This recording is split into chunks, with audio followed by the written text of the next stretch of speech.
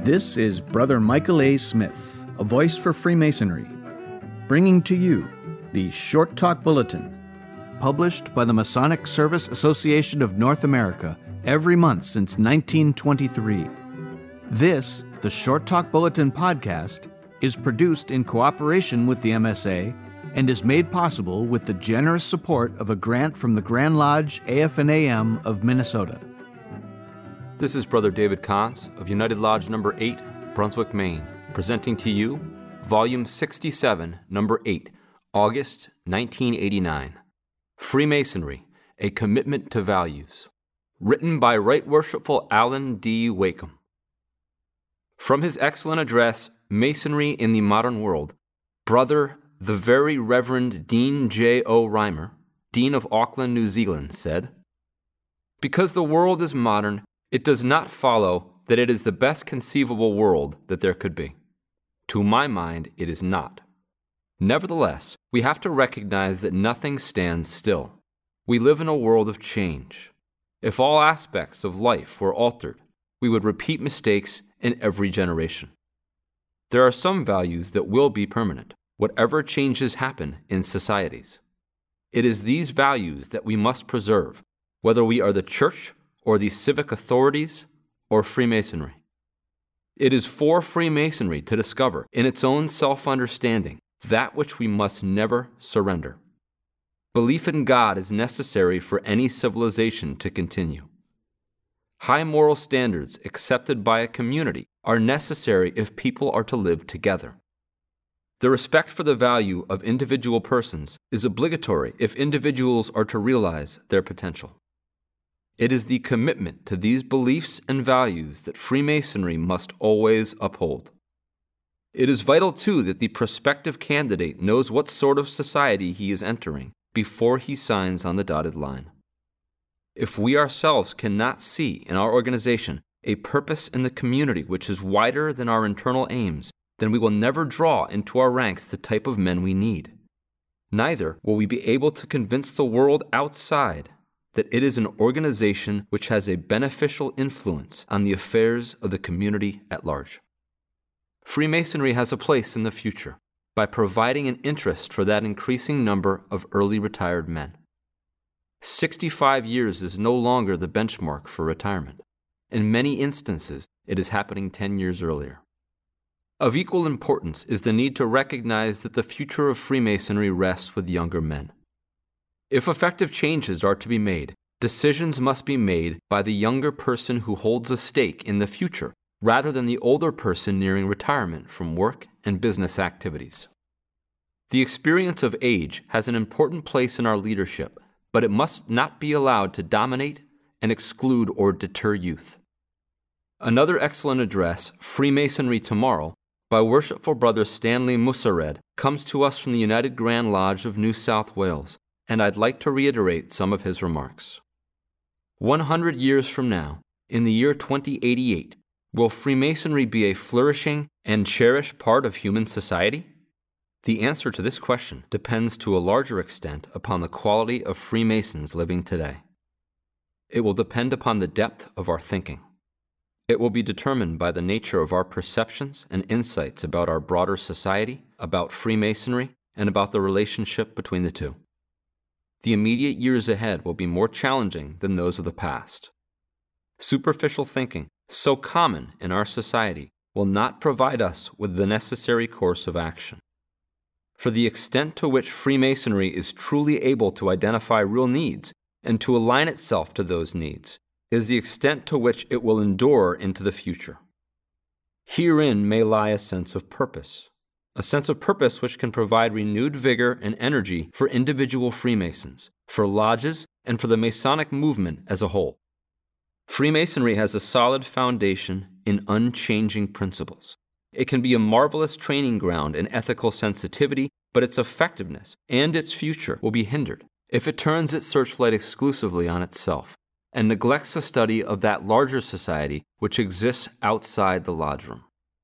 According to Hugh Mackay, writing in the Sydney Morning Herald, there is hardly a convention or an institution of Australian life which has not been challenged by the extraordinary rate of economic, social, cultural, political, and technological change which has hit us, and has gone on hitting us during the previous several decades.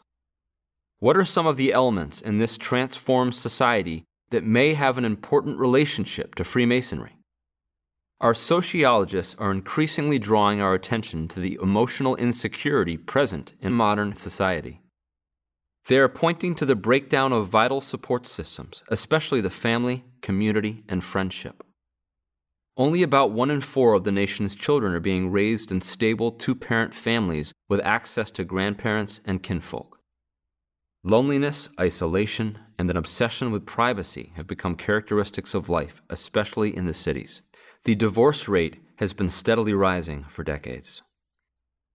We are told that radio is re-emerging as the dominant mass medium, partly because it offers the therapy of companionship to an increasingly lonely and anxious society. Ross Conway, a Melbourne clinical psychologist, suggests that contemporary Australians are so insecure that we have a fear of acknowledging or revealing our real concerns. Many of us have become expert in transpersonal defense. This means that we are using devices such as cars, sporting crazes, TV, and poker machines to deflect attention away from the lack of true warmth and feeling in our souls and in our relationships with others. How many of us in Australian society are aware of our potential as human beings? Are we interested in making the efforts to develop that potential? Do we look on ourselves as pilgrims with a clear sense of purpose and firm spiritual foundations? The evidence suggests that for many contemporary Australians, such a vision of life is laughable. Rather, these modern times are those of the lowest common denominator, where the question, what can we get away with, is being asked in all aspects of life. The cult of the individual, where self-regulation and self-seeking replaces social dictates, has become increasingly prominent. Tribal allegiance is becoming subservient to the selfish pursuits of the individual. At this very point, many Australians, especially young Australians, should be asking, how can you expect me to have a spiritual vision of life? How can you expect my spirit not to be impoverished when, in addition to all the changes and social effects described earlier, I see around me high unemployment rates, including teenage unemployment of about 10%, commercialized sexuality, gaudy consumerism, where I am often implored to buy goods that I do not need, a constant loss of life in news telecasts every night. How can I maintain a lofty vision of life when any vision I have is being battered by these types of social forces? How can I have feelings which are capable of being inspired when my cynicism has been strengthened by the emotional poverty I observe in my social environment? Such questions are surely a comment on our modern society. But there are people, including young people, who are very much aware of these social aspects, but they make this additional point.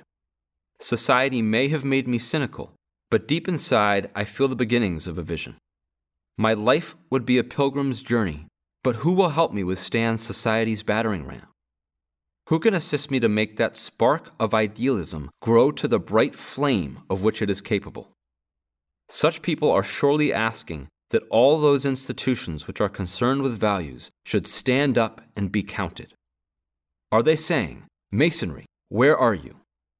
Sir Zelman Cowen, in an address to Grand Lodge in 1982, suggested that a democratic society can respond to the problems which technology brings in its wake by insisting that the whole instructional process be permeated with a concern for values.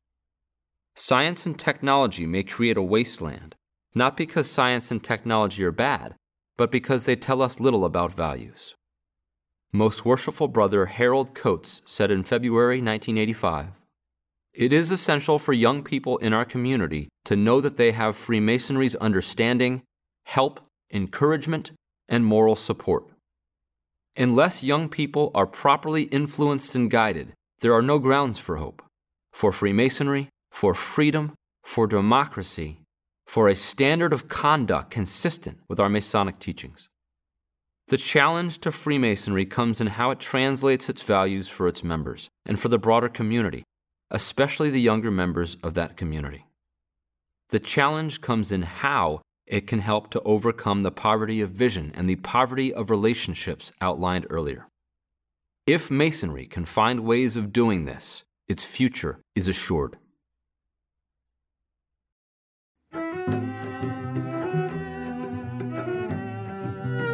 This is Brother Michael A. Smith, a voice for Freemasonry, and this has been the Short Talk Bulletin podcast, produced in cooperation with the Masonic Service Association of North America for the purpose of providing a common stock of vetted Masonic information to all of the constituent lodges of all of the member jurisdictions, and is made possible through a generous grant from the Grand Lodge AF&AM of Minnesota, who have been engaging and inspiring good men who believe in a supreme being to live according to the Masonic tenets of brotherly love, relief, and truth since 1853.